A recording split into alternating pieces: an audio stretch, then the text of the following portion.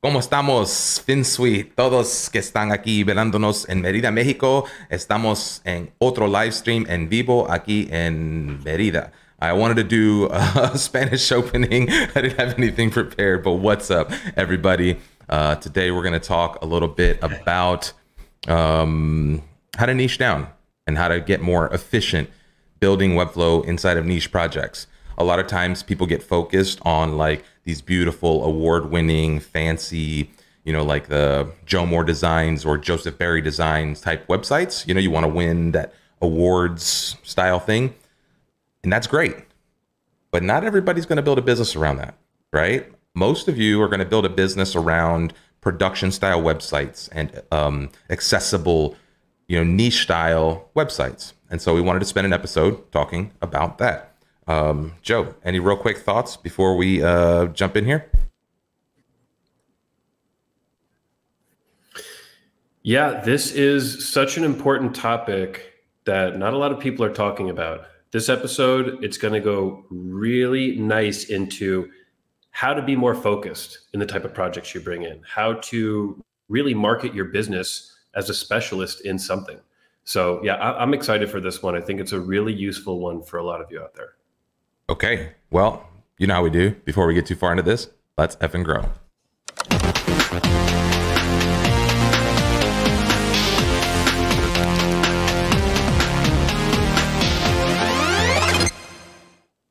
All right, what is up? Let's say hello to everybody in the comments with us today.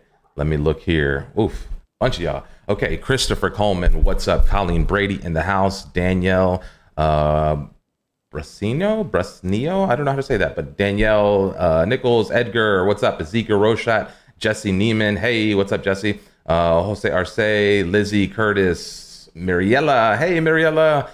Paul Ratchford, Penny, Ronald Johnson, Sheikh Bazlou. Don't know how to say that, but I'm glad you're here with us. Shane Grady, Stephen Hilario, Tommy Gunn, what is up? Tanet Vimalan, and I'm sure a bunch of others will join us as we go.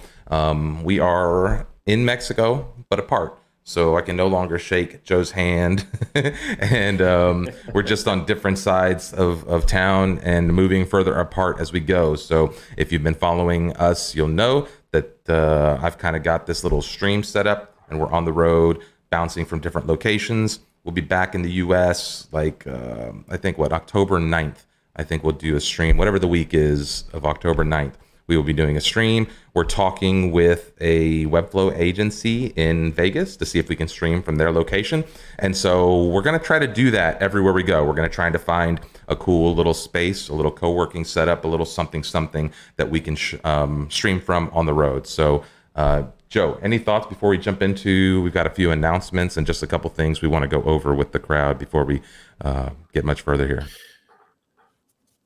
Yeah, I'll jump right into the announcements. We have our Client First Bootcamp. We have sent out the part 2 of the certification program. We are getting submissions in and we're seeing all the Client First sites that are being built. So we're going to share the link again. If you are interested in being Client First certified, getting a tag, putting that on your website saying, I have been certified by FinSuite to build Client First websites. That's what we are doing. We're picking a select few to be the first group of people to get the certification. So we're going to share that. We just shared it in the chat. And yeah, please sign up for that. Even if you're not sure about it, sign up for it. We'll send you the next part where you show us some client first sites that you built. Okay. And I'm also going to throw a poll out here. Do you sell in a niche? So while you're taking some time to fill out that client first form, if you're interested, fill that out. But if you're not, take a second and let us know whether or not you are operating in a niche right now. Is there like a segment of an industry that you market to or sell websites to? Or if there's any specific questions we can answer as we go. We always try to answer some questions on the run, but we will have a dedicated section to questions at the end. So let us know, are you in a niche right now? Do you expect to be in a niche? Are you trying to do something like that? Yeah, or any questions specifically that you might have about how to get into this. Joe, what's the next announcement? Oh, I'll jump into this one actually because Yeah, this is meetup stuff. So just wanted to give Brandon Tancott a shout out. He's been working with us for a while on the meetup side of things. He's got the Webflow Pretoria chapter. Earlier today, they did a episode called New Markets, New Mindsets, and No Code. So that was a cool meetup. Unfortunately, time wise, that didn't fit with our audience, so we didn't get that announcement out ahead of time. But we will try to do that. Again, get us your events as soon as possible. Colleen is helping us kind of organize some of these events in the background. We're going to announce these at the beginning of each show. Upcoming today, right after this stream, is going to be Webflow. They're doing with Pixel Geek, Corey Moen, Katie are showing how the No Code Conference website was built. So we'll all go bomb their stream after we get done here. And then the Floxies are talking career progressions for designers with Dan Carino from H&M Events with Claudia. Due to the streaming situation here, we won't be streaming that. I had to come and find another co-working space just to get strong internet here, and the setup back and forth just not going to be conducive to doing the midweek stuff. So we actually, as the final announcement, will not have a live build this Thursday.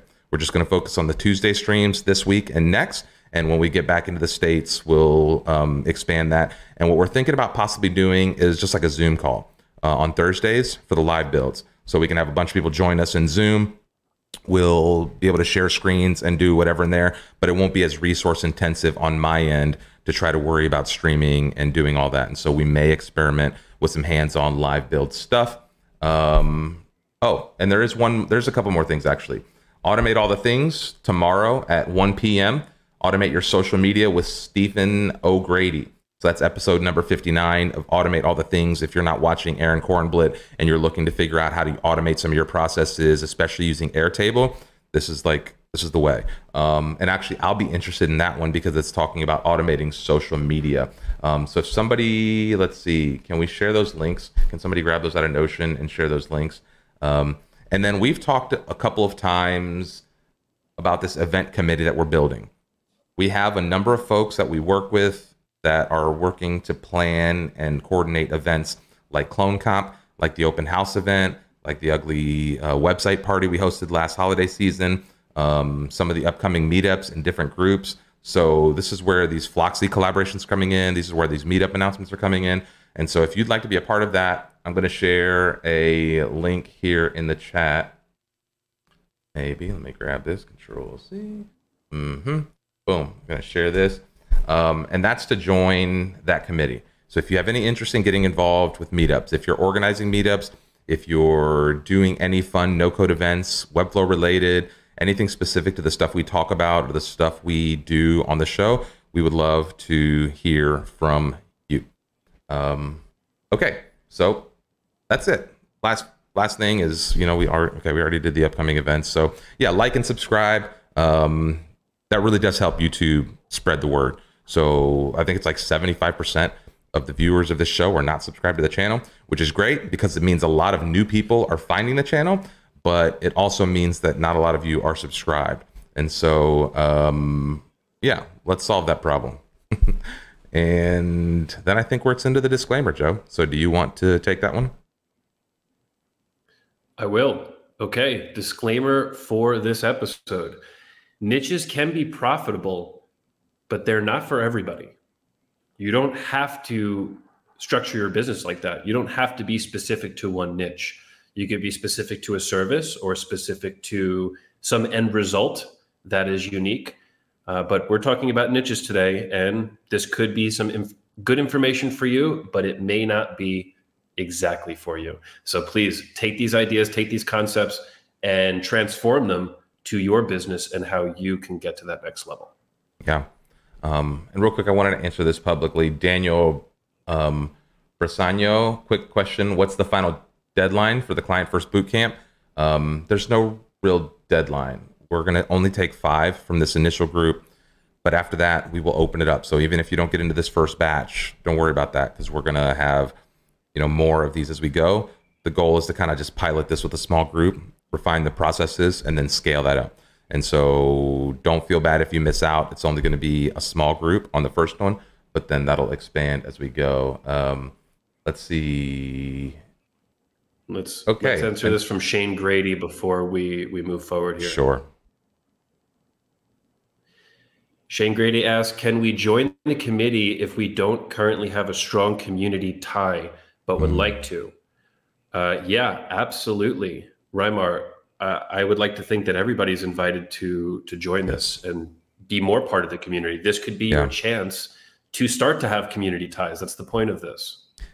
Yeah, exactly. You don't have to be running a group currently. You could want to be running a group. You could just want to get involved in helping us organize some of the events. A lot of times when we organize this stuff, like we just need help coordinating people, you know, detail work, like all sorts of stuff. And so, yeah, if you have a group, that's great. We love that. We'll help amplify that group. If you don't have a group, we can help you build a group. If you just want to volunteer, you can volunteer and help us organize. We do, however, want to make sure we're getting people who are like dedicated to doing some work. A lot of times people jump into these committees and groups, and it's fun to have your name listed as part of the group.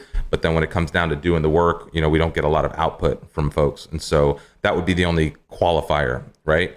Don't care if you have a group, as long as you're passionate. It's very thin, sweet like, right? So it's more about what you can bring to the table as part of that group, not necessarily what you have before you get there. So yeah, good question, Shane. Yeah.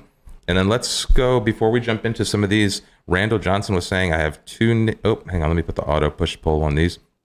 I have two niches, electrical, HVAC, and churches. Great, that's good to hear. Let's see, Penny said something about, technically, I sell to construction home services, but not doing a lot to reach out wide range of clients in my roster. Okay, so we'll talk a little bit about how to kind of identify that niche market, how to grow that market, et cetera, and how to just do all that. So we're gonna go ahead, let's pull these. And as you can see on the sideline here, we're gonna start with talking about the difference between production sites versus like these award-winning, beautiful hero sites. So Joe, first thoughts on this? Well, award sites have a lot of web creativity built into them.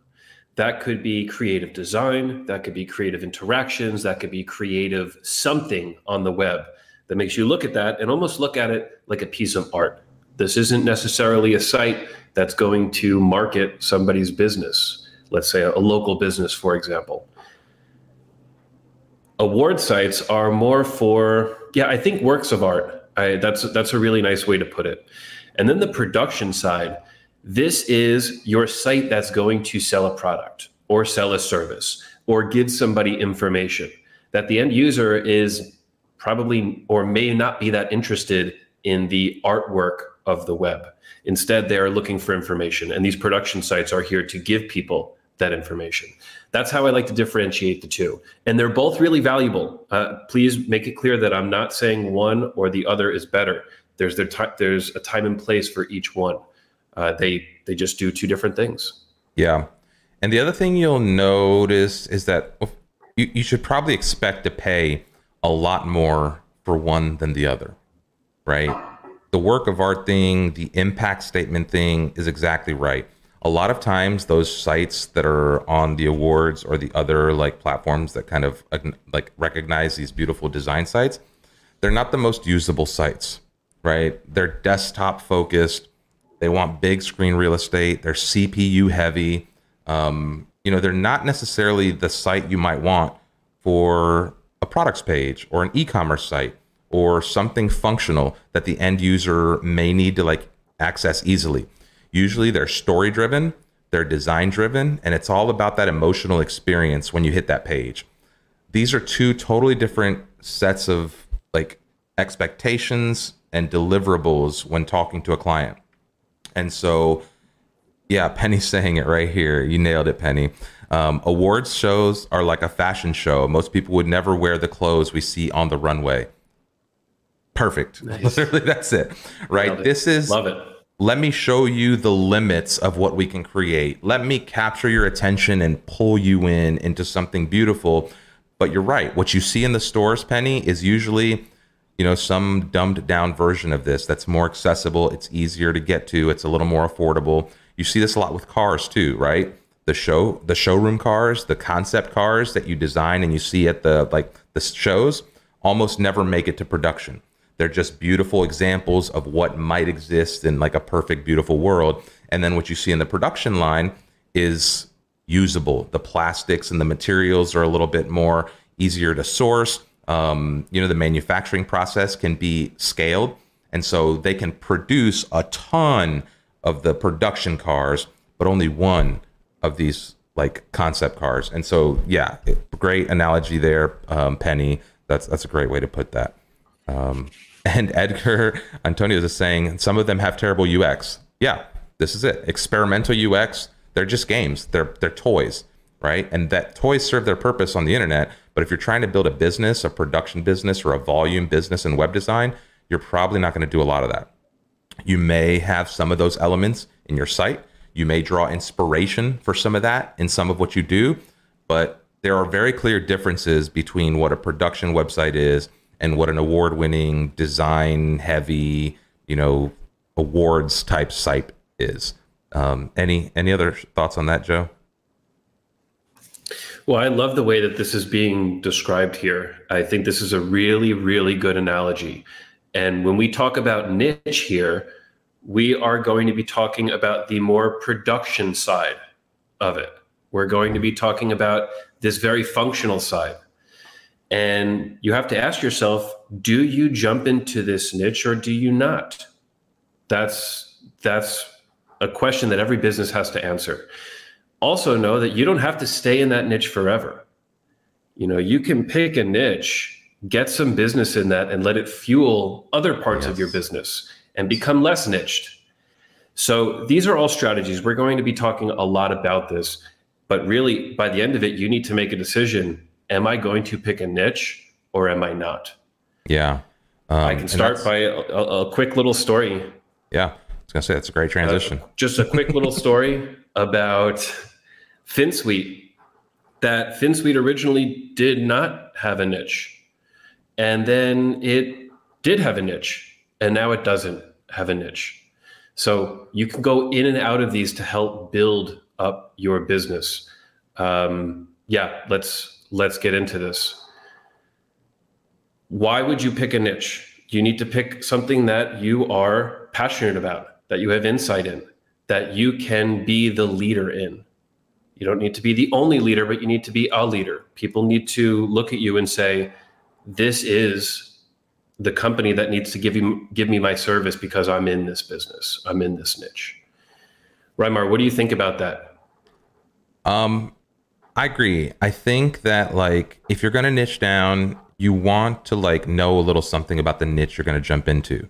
You want to have an idea of that industry. It's very hard if you're going to, let's say, go after restaurants, and maybe restaurants is a niche, but I would say pizza restaurants would be an even more specific niche inside of that, right? And so what do you know about that niche that's going to help you be effective in there, right? And so this is what you have to start thinking about, whether you're going to pick a niche or not, right? Are you is there something you can do different inside of here?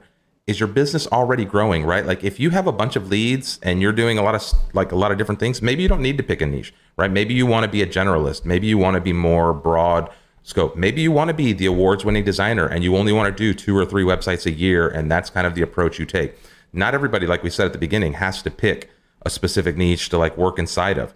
And I wanted to answer this question. Somebody asked, I think it was Vimalan, is Webflow a niche or has it grown enough not to be one? I think not. And I'm not sure that's relevant in the context of what we're talking about.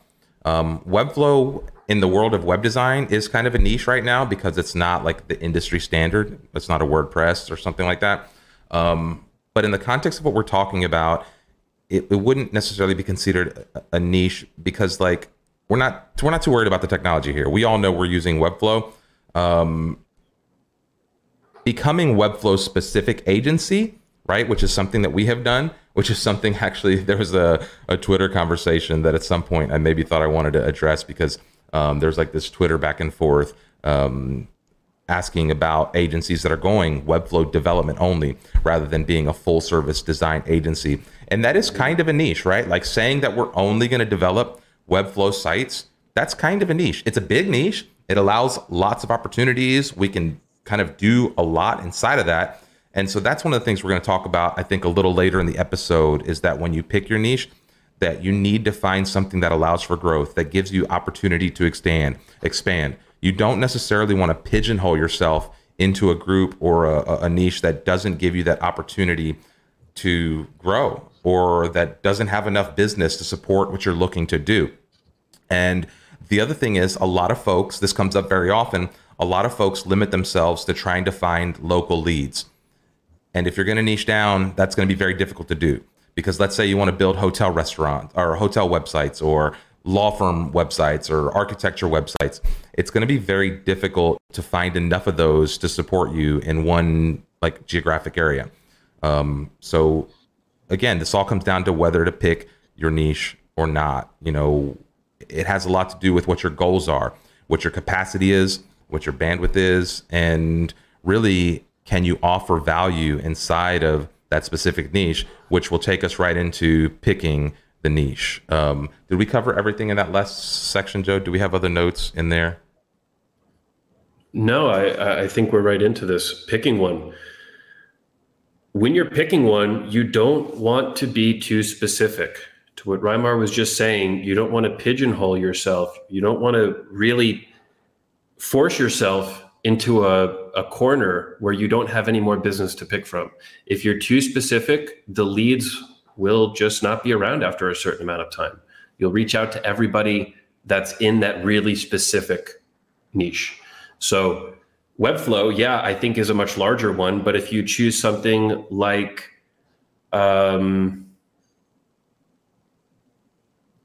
local vegan restaurants in some small geographic area, it's, you know, you'll contact all 100 of them and then there's nothing left to work with.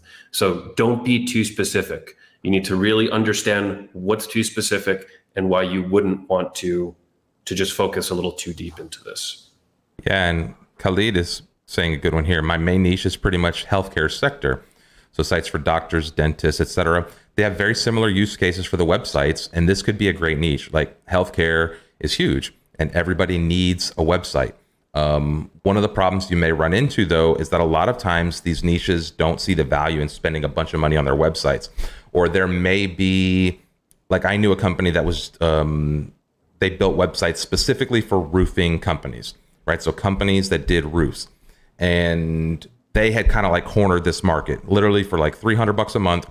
You paid, that included your hosting, a new website every like 18 months or something like that. And it had all the marketing and stuff built in. And so people are building platforms around these niches. And so you have to be careful entering a niche that you're not finding something that's already too like saturated, right? That there's already somebody who's created a product around this, and you're going to have an uphill battle trying to sell a value website, right? A $3, $5, $10, $15,000 website to somebody who can go get it for $300 a month off the shelf. And now that just becomes a reoccurring expense for them, and they don't even think about it. Right. And so when you're picking a niche, when you're looking for a niche, you really want to make sure just a few specific things. One, do you offer value specific to this niche that cannot be found anywhere else? Two, is there something you know about this industry that's going to give you an advantage when selling against somebody else? Right. If you're dealing with architects all the time and every website you sell is for architects, you're going to start learning the language of architecture. Right? You're going to start learning the needs of how they sell architecture and how they attract clients. And this can become beneficial to someone, because now the next architecture firm, when you have that call with them, when you start saying, hey, what's up? I understand you. And you start speaking their language, they're going to be like, oh, yeah, they know my niche. They know my business. They know my industry. And that builds trust. And as we've talked time over time, the more trust you can build through that sales process, the better you're going to be at selling that.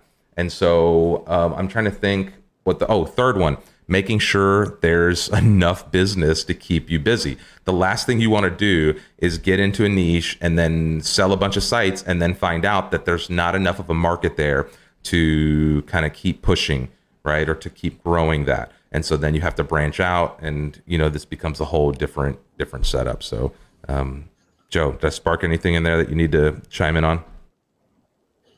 Yeah, I want to add to making sure when you pick this niche, you know who you're going to speak with. that if you are, for example, going after restaurants, you're going to be speaking to the restaurant owner. Restaurant owners are generally very difficult to get a hold of. I used to sell to restaurants a lot a while ago, a long time ago, way before websites. And getting to that decision maker is super difficult. And then when you do, they don't really value the work that you're about to give to them, because really they're super focused on their cost for the food, the delivery of the food, not as much these other things like a website. Yeah. So, understand how difficult it is to get a hold of that person, and also their technical understanding. Again, with the restaurant owner, some restaurant owners may not have a very deep technical understanding, and they don't really understand the work you're going to do for them. Yeah. So, be mindful of this. Really be mindful of who's going to be on that phone call on the other end. And not only may they not understand it, they may not value it, right? There's lots of platforms for restaurants. Yeah. Restaurants is a tough one because there's so many little platforms that are just kind of doing this, right? They're kind of automatically scraping your menu. They're allowing you to, like, an open table where you can book directly through this thing, and it includes services that you just can't match with just a basic website. And so you have to think about some of that too. That goes back to the idea of, like, is the market saturated? Restaurant websites are incredibly saturated because there's so many tools around the business of ordering from a restaurant, right? And so there's all these different things, like you may go to Uber Eats, or you may go to Bite Squad, or you may go to one of these mobile apps. And so a lot of restaurants are relying on this kind of thing, or even like a Facebook page or Instagram. Like here in Mexico, a lot of restaurants use Instagram stories for their menus. And, like, they're using these other platforms. And so it would be very difficult to sell one of these restaurants a $5,000, $10,000 website. They just wouldn't see the value in it. And they probably wouldn't have the time, like Joe was saying earlier, to update that regularly. And so when you are picking that niche, you want to kind of think about all of these things that may come into play. And I wanted to bring this comment up real quick from Pablo. Pablo saying, as a personal brand, I want to sell web design to tech startups, and I have a business that sells only to restaurants. I need to niche down those niches.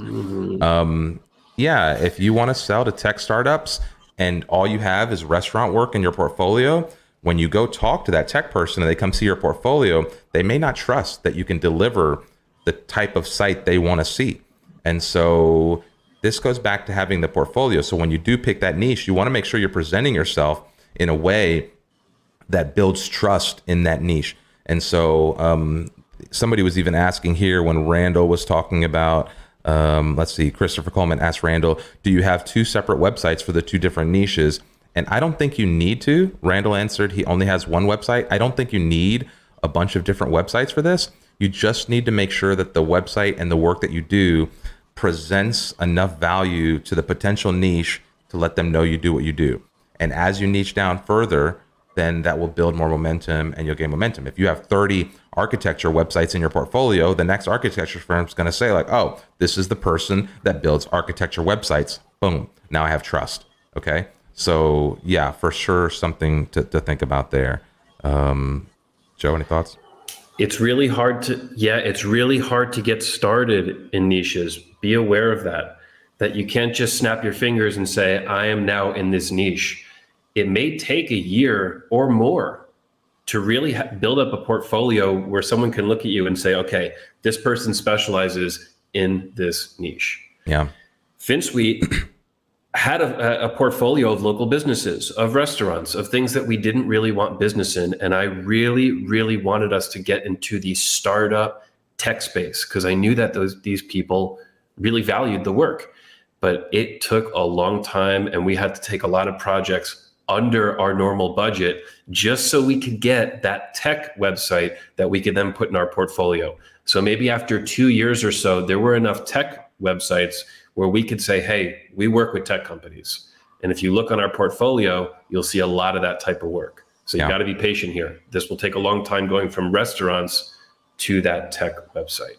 And I also want to add to that the niche thing could be the thing that funds your ability to get into that higher level, right? Like maybe you figure out a way to churn and burn. Maybe you've got a couple basic templates or a couple like core things that you can sell to the doctors or to the architects or to the whatever. And that becomes like a production thing that you can maybe like get a few people to help, some freelancers to help build that. And that income can be the thing that seeds your next jump. Just like what Joe was saying there, right? Like early on, restaurants, this little thing, that little thing, whatever. You don't stop doing those projects just because you want to step to the next level. You just find a way to get those done more efficiently, right? You find a way to outsource some of that work. You find a way to bring partners in. You find ways to bring other people in who maybe are not as good at sales as you are, and they can do some of that work. And those revenues, that profit, can then start giving you some freedom and the flexibility to take the next step. So Edgar Antonio is saying, I tried to find my niche, but discovered instead how much more I want to learn. There are so many opportunities in industries. This can be a thing for sure. And so again, some of you may want to stay more broadly generalized. You may want to just take opportunities as they come, and your niche could be, I build boutique websites, or I build story-driven websites, or I build websites that convert, or whatever that is, right? So that could be a more broad thing. I don't know that that's necessarily considered niching down, but yeah, it's a fair concern to just want to like see the different industries, and you may experiment for a while before you figure out like what's the thing I actually want to jump into. Let's see here. I got to disagree with you guys. Awards winner websites get created on a wide range of metrics, not just flashiness. I hear that, but that doesn't discredit what we were saying before. Almost all of them are just on a different level than the stuff we're talking about. You typically don't see production level websites on an awards website. And if the ones that get super high, the ones that rate on like high on accessibility, high on usability, high on all those different traits, responsiveness, etc., they're still crazy expensive, right? We're talking about 30, 40, 50, $100,000 websites rather than $3, $5, $10,000 websites. Okay. And so I kind of, like I hear you, Pablo, that's a good point. But there's a lot that goes into that. So, let's see. Did you see anything else? Find the proper insight. I think a niche can also pick you. Yeah, that's a good point. I have a catering business that has referred to me for a few other catering related projects. Yeah, that's a good thing. You do like some good work for someone and they become a great referral source. And maybe that's the type of people they refer to you, and that niche kind of picks you. So I like that. I like that. And this Paul saying, we have yeah, go ahead. Nope, go with this one, and we'll do Daniel's next. Niche work is good for volume and speed. Niches are often larger than you think. Healthcare for one is huge, but you may focus on pharma, hospital web work, their business verticals in MBA speak. Yeah, this is exactly what we're talking about, becoming efficient. You do one or two websites, you create some nice frameworks for yourself, you create some nice like starting points, some basic templates and things that you can use. And now you can start churning this stuff out like at volume. And this is where then you could get some help to do this, because now you can just become the sales arm, and you have a few people that are kind of doing the execution on this stuff. Boom. And that can snowball for sure. We have a comment from Daniel Brasno. How do you create your niche persona you're targeting? Great question. I think the best way to establish your persona in a niche is to show that you've done work in this niche. That's the best way to do it. Don't tell, show. So you can have a beautiful landing page saying, I work with mechanics. But if that person doesn't see other websites that are mechanics, it's just not going to work. So you want a nice landing page, and you want to say, hey, look at all of these mechanic websites that we built. And guess what? When your lead sees 10 other websites of mechanics that are way better than their website, they're going to go to you and say, hey, I want to look as good as these companies. That is how you establish yourself in any niche. That it doesn't matter what it is. You have to show previous work. Yeah. Grace is saying here, restaurant sites are so complex if you want to connect their menu and have it integrate with their internal systems. Yeah, menus are hard because there's so many good apps, doing this. And then she's saying she quickly hit the CMS limit on a recent restaurant build, which is, again, some sites are better with Webflow than not. Another platform may be the right move. And this is one of those instances where, as a, developer designer, it's up to you and the client to kind of make those decisions based on the needs of what they're doing. And so it may make sense. It may not make sense. So yeah, let's see. Okay, was there anything else that we need to? When it comes to niches, I like this one here. Hang on. When it comes to niches, I like to look at desired outcomes, higher dollar projects, specialization, speed of dev, etc. But if you're getting those outcomes already without a major niche, don't sweat it. Yeah, this could be, that's exactly right, Ezekiel. Like, again, picking a niche and working inside of a niche is not for everyone. This is not something that everyone's going to want to do or need to do. However, it can be a very viable path for some folks. Again, that roofing company that I was telling you about, they didn't start out offering the product that they were selling at the beginning. And now they have something like 6,000 roofing companies that pay them anywhere between $300 and $700 a month. And that doesn't include ad spend, because on top of that, they run ads for these folks. And so this became a massive company selling in this niche. And so, yeah, could you build the same business another way? Sure. But it just depends on what you're looking to do as a business. What are your goals individually as an agency, as a shop, as a web dev firm, whatever you want to call yourself? What are the goals? And this is why it's important to have some goals and to have some vision for what you want to do.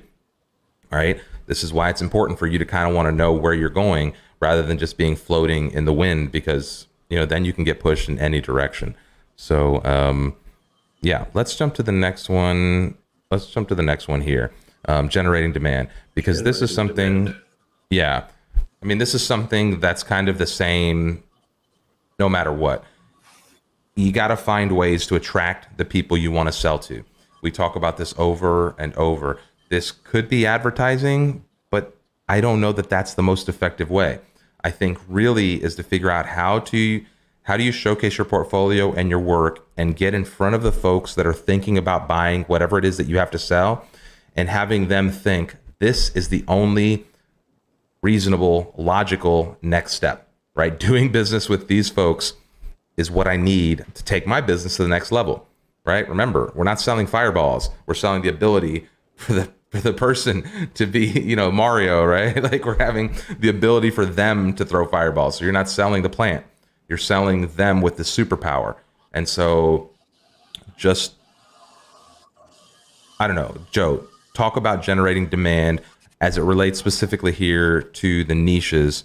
Anything specifically that we need to share with the folks on that? Yeah, the generating of demand goes back to what I said just before, that when people go to your website, they need to see companies in their industry that look better than them. That, I think, is a great way to stop somebody and say, hey, I need to work with this company. Let's say snow removal. I worked with a commercial snow removal company. They had lots of accounts. They cleared half of the town out. And the way that I got that business was showing this other website that I built as a test that was snow removal and maintenance work. And this person, just seeing that one project, said, hey, I could see my company looking like this. I want to get to this next level visually, or through content, or through marketing, or visual design, or whatever. So yeah, I think that's how you generate demand. You stop people in their tracks. You make them say, wow, I need this. Yeah. And I think that is through a portfolio, whether it's for real clients or it's sample work or work that you took below your normal cost. Yeah.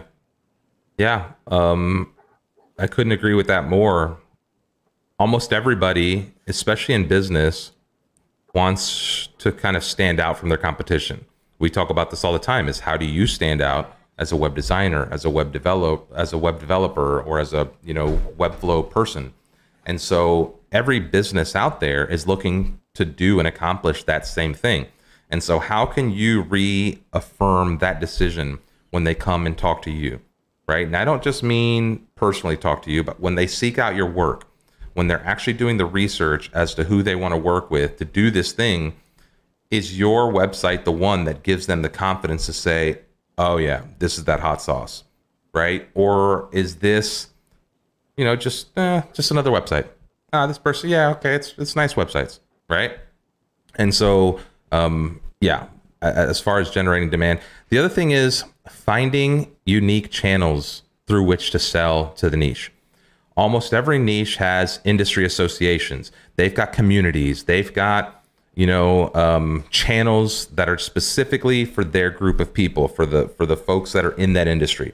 And so we always talk a lot about, like, how do you stand out in the world of Webflow? Creating clonables, creating assets for the community, starting a podcast, creating content, whatever that may be. So how do you take that same approach in that vertical, inside of that industry niche, right? How do you do something, create a resource, create an asset for people in that sector that becomes undeniable, where when they see this, it goes back to what Joe was saying, and they're like, I need this, right? And maybe it's a free template. Maybe it's just a course on how to build a website, right? Like maybe it's something about everything you need to know as an architect to build a website. And it's like a little something, and that generates leads for you, right? It's like some kind of lead magnet, some kind of online resource, a little, I don't know, right? Just some kind of asset, some kind of thing that really shows that, like, okay, this person again knows they're creating assets that are specific for my niche. Those are the kind of things that will help generate this demand. And finding, I wouldn't say like just start advertising in journals, find the architecture journal and start advertising there. That could be too expensive and it's not going to convert. Once you get to a certain size and you have 1,000 architecture clients, you may want to then spend some ads in the local publication just to say, hey, we work with the best of the best, blah, blah, blah. That ad just becomes a reinforcement, to show off and put on your wall. And so the other people in the industry just know. But as starting out, that could be too expensive. So how do you find a way to get in front of those folks without having to spend those big advertising dollars? And that could be different in, every niche. So, Joe, any other thoughts on that? That this takes patience. Everything that we're saying about this generating demand, you need to be patient about this. It's not going to happen right away. You build one architecture site, you build one awesome PDF white paper, that's not going to flip the switch to generate demand. This is a long process, but if you do it right, if you do it in high quality, it will pay off over time. I'd love to bring up a comment from Ezekiel.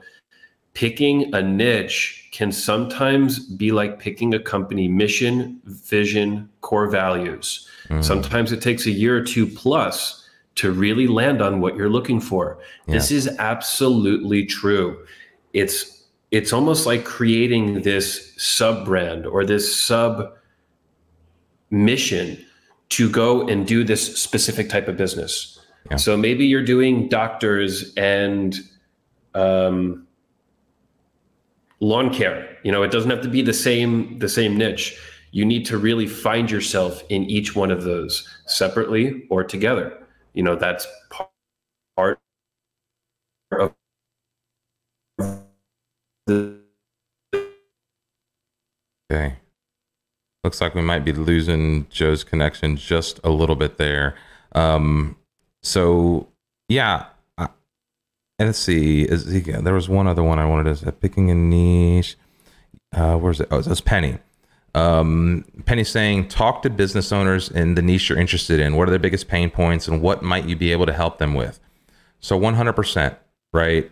This is that unique value proposition. The people inside of a niche, like these industries, they're like little clubs, right? Just like Webflow community is a little club of folks who know and love Webflow. And you can tell pretty quickly whether or not somebody knows Webflow, right? Whether they're actually familiar with what's going on in the industry or not. People inside of these industries, inside of these niches, will have that same like expectation.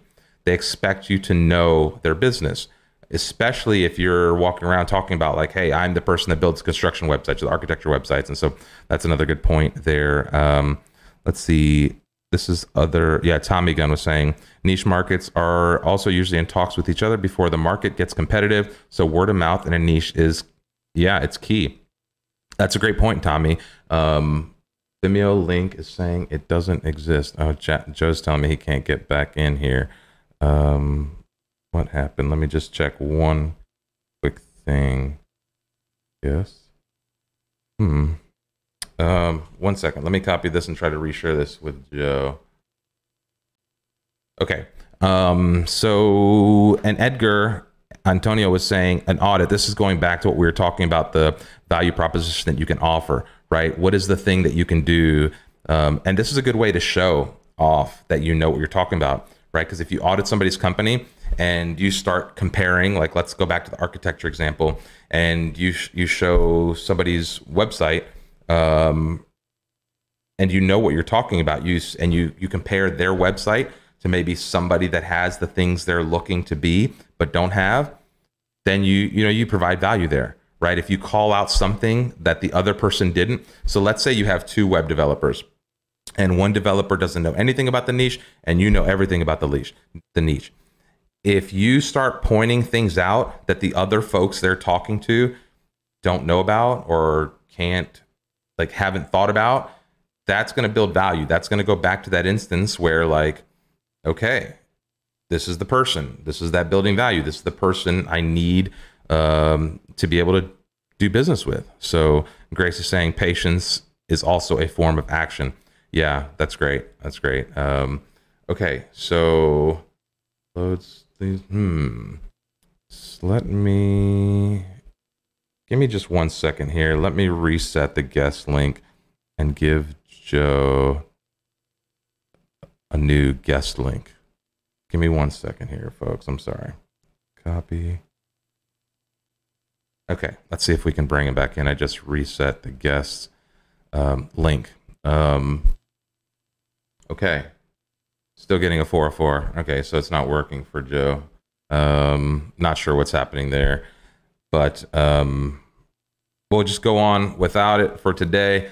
Let's see, diversifying the niche. So this is about finding another outlet, right? So we talked about it before, having a specific window for the niche. It's not necessarily like being super narrow, right? So don't pigeonhole yourself in that, vegan restaurant, 100% vegan restaurant in one place or whatever it is. The healthcare is the perfect way, right? So if you're in a healthcare niche and you want to branch out to doctors, you want to branch out to a special type of doctor, you want to branch out to surgeons or outpatient surgery centers or whatever. And so I don't, I wouldn't do, if you're picking a niche, if you're finding a place where you're just going to be doing this one type of business, you want to make sure that you have the ability to kind of expand that, especially if you start growing, right? Especially if you get to the point where you start generating all these leads, you start generating a bunch of traffic and energy, excitement around this one vertical. How do you then open up another branch off of that vertical? How does one vertical lead you to the next, right? Let's say it's construction. Well, what type of construction? Are you just dealing with plumbers? Plumbers would be a great niche, but how do you then make sure that you can open that up to roofers, to contractors, to welding operations, I don't know, to general contractors or land developers even, right? And so one niche could lead you to the next. Maybe you start working with contractors, and then next thing you know, you've got this library of contractors, and then you get a general contractor, you get a land developer that wants to kind of have an umbrella over top of that, and there you go, you can expand the niche. And so I knew we were going to get some of that. Canadian pronunciation is also niche. I was going back and forth on niche, niche. Yeah. We pronounce it niche in Canada. It's a French. It's always fun in America to say niche. I know. I always go back and forth. Sometimes I say niche. Sometimes I say niche. You probably even heard me say it different ways. I think Joe said it a couple different ways too. I never know how to say it. So it's whatever comes out when I say it. And the diversity really leads to just having like multiple channels for business, right? How many channels can you create inside of this? And it could be parallel niches that lead to themselves, right? And it could be that you build a system that allows you to build one vertical and then get to the next. And now you have like 3 or 4 different verticals that make up, your agency. So just allowing yourself, that's really the main point here in the diversity, is allowing yourself to have room for growth, right? You never want to create a place where like you hit a dead end with leads. This is why you don't want to pick a small niche. And this is why you want to give yourself enough room to diversify that niche as you grow, which can allow you to create a temporary monopoly. And when we talk about temporary monopoly, this isn't like a negative thing. This isn't something that like, like you're not trying to corner the market per se in the context of like a true monopoly. What you're trying to do is kind of be ahead of the curve. You're trying to be like the roofing company that I was talking about earlier. They were the first to market with this cool product specifically for roofing companies, but it didn't start out as a product. It started out as one website, and then it went to two websites and three, and next thing you know, they had 50 roofing companies, and that led them to start thinking about, okay, what kind of tools do roofing companies need that we can build out a product on, right? And so then they started building this product, and that led to more, and it started steamrolling. And if you are a roofing company looking for a website, you will run into this company. Like, you will likely run into this company. And as I say that, I'm realizing it's not roofing, it's flooring. It's actually not roofing, it's a flooring company. I was literally trying to think of the name to not say it and realize that it's a flooring company, not a roofing company. But same thing applies, right? One flooring company, two flooring companies, three flooring companies, floor. Okay. I can't. My girlfriend's on the other side of here laughing at me. Let's see what Grace is saying here. Rymar, would love to hear your thoughts on that Twitter comment about definition of agency. Totally agree with what you said. Yeah, let me get through this temporary monopoly thing, and I want to bring that up. I'd love to have Joe in on that too, though. Jay saying we've gone off the rails. That's the only way we do things here. We just go off the rails. Yeah, so going back to just close the thought on the temporary monopoly, you want to create a unique advantage inside of the space. Joe's saying here, being first to market with a solution helps you create that temporary monopoly. You don't have to be first to market, but it does help. And you don't necessarily, oh, there he is. There's Joe. So you don't necessarily have to be the first to market, but you do have to be the best in the business, right? Apple wasn't the first company with a smartphone, right? Or with this type of smartphone. There was lots of those types of phones that existed before Apple came. They just did it better. There's lots of instances of companies. Facebook was not the first social network. They just did it better. And they created a temporary monopoly by growing so fast and kind of being the place that everybody came to, that by the time other folks showed up, it becomes really hard to compete, right? And so this is where that temporary monopoly comes in. This is where like the focus of that is just creating a unique advantage for yourself that's very difficult to compete with down the road. And so, Joe, share your thoughts on the temporary monopoly, or even back on the last topic of diversifying your leads as you dropped out there. Yeah, sure. I wanted to talk a little bit about how you can brand these, how you can position these. As we talk about, maybe you're in this one niche forever. Maybe you transition out and you do other niches. You grow your niche offering, or you change it, redefine it. Think about how you brand these things. If you do flooring and then you also add medical, maybe you have two different landing pages for that, so that the medical can focus on medical and flooring can focus on flooring. This will help you maintain that temporary monopoly of, hey, we are the flooring experts. When you start to add too many things to your flooring website, people will look and say, well, is this the flooring expert, or is this just someone that makes a lot of good websites and a lot of them happen to be flooring? So, be aware when you brand this stuff, that there's no right option here. It's how you want yourself to be seen, how you want the brand to be seen. And this helps with growth. It helps with maintaining that temporary monopoly. Yeah. All right. Let's go into the Q&A. Riley Jones, what's up? Just popping in to say hi. Let's see. What was that? Love the train y'all are driving. Yeah, Freshy Finsweet gang. Yeah, we appreciate you too, Riley. Thanks everyone for hanging with us. Dale Jensen was asking, would like to hear some community stories covering this niche topic. Joe, do you want to get into anything? I mean, we have a niche inside of Finsweet. We don't have to give too many details. We do. I mean, because we do have a lot of work that we do, but there's a separate piece of the business that not a lot of people know about that is very niche based. Do you want to maybe talk just on that a little bit? Yeah. I would love to.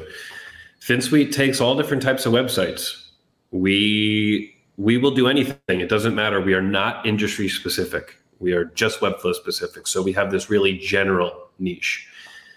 But we do have one super focused one, and it's hotel websites. Websites to market and to start your booking process on a hotel. So how do we get into this? We met a company that was great at design. They are a hotel marketing company, and they wanted to find a partner who is development driven. So they found us. They design the hotel marketing websites. We develop the hotel marketing websites.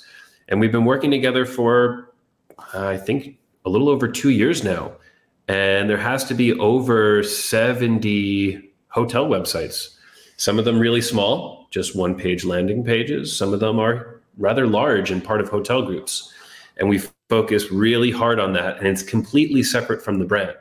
You'll see some of it sprinkled on finsuite.com, but it's not like we're advertising it. We just have this sub piece that's really good at making hotel websites. So that's a strategy. We don't even have that on the website. It's just focused on this one relationship that we have. Yeah. And that's, that just goes to show that just because you have a niche doesn't mean you can't do the other stuff. Right. And so we have there's a team that just builds hotel websites on FinSuite, in FinSuite. Yeah. And we've created a whole vertical inside of the business that is just dedicated to building those types of websites.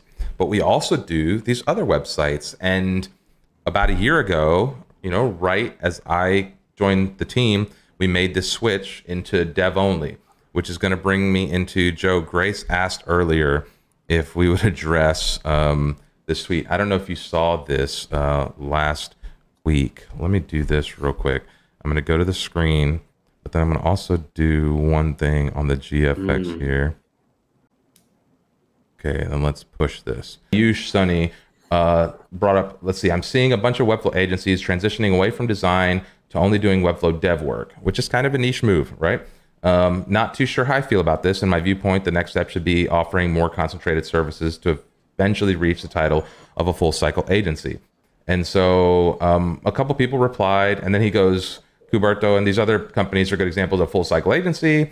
And then here's some examples of development focused agencies. And a few folks, replied, FinSuite, this, that, the other. And hang on, I got to switch over to mine and go into these notifications. Where is it? Right here.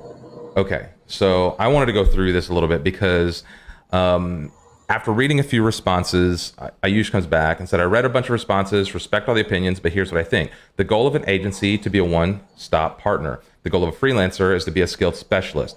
I look at that FinSuite as a bunch of talented Webflow devs, not a design/dev studio. And so my response was, why do you get to define what an agency is? And so if we look at the definition of an agency, it's a business or organization established to provide a particular service, typically one that involves two other parties, right? And so, and going back and forth, you misunderstand my point. FinSuite's open source Webflow add-ons are revolutionary. I'm talking about the direction agencies are taking, becoming Webflow exclusive. Wanted to get some insights from agencies doing that successfully. And so my thought is you're kind of contradicting the opinion here, because in one sentence, you're saying hey, what FinSuite's doing is great. The work you're doing is great, but I'm not sure going Webflow specific is the right move, or development only is the right move. And I don't know, Joe, I'd actually like to hear your thoughts on this, because he's saying, I don't agree with the Webflow only approach. Your model might be working for you, which is great. Look at every top agency like Kuberto, Locomotive, et cetera. They are all multi-service focused. So, and I guess I would say just because they're doing that doesn't mean that somebody else can't do something else successfully. And so what say you, Joe, to any of this, thoughts on the whole kind of thread? Sure. Here? Yeah, I'd love to address that very first tweet that we see in the retweeted version here. Okay, that last sentence for me is really conflicting. In my viewpoint, the next step should be offering more concentrated services which is what we're doing. Going to Webflow DevWork, this is more concentrated services.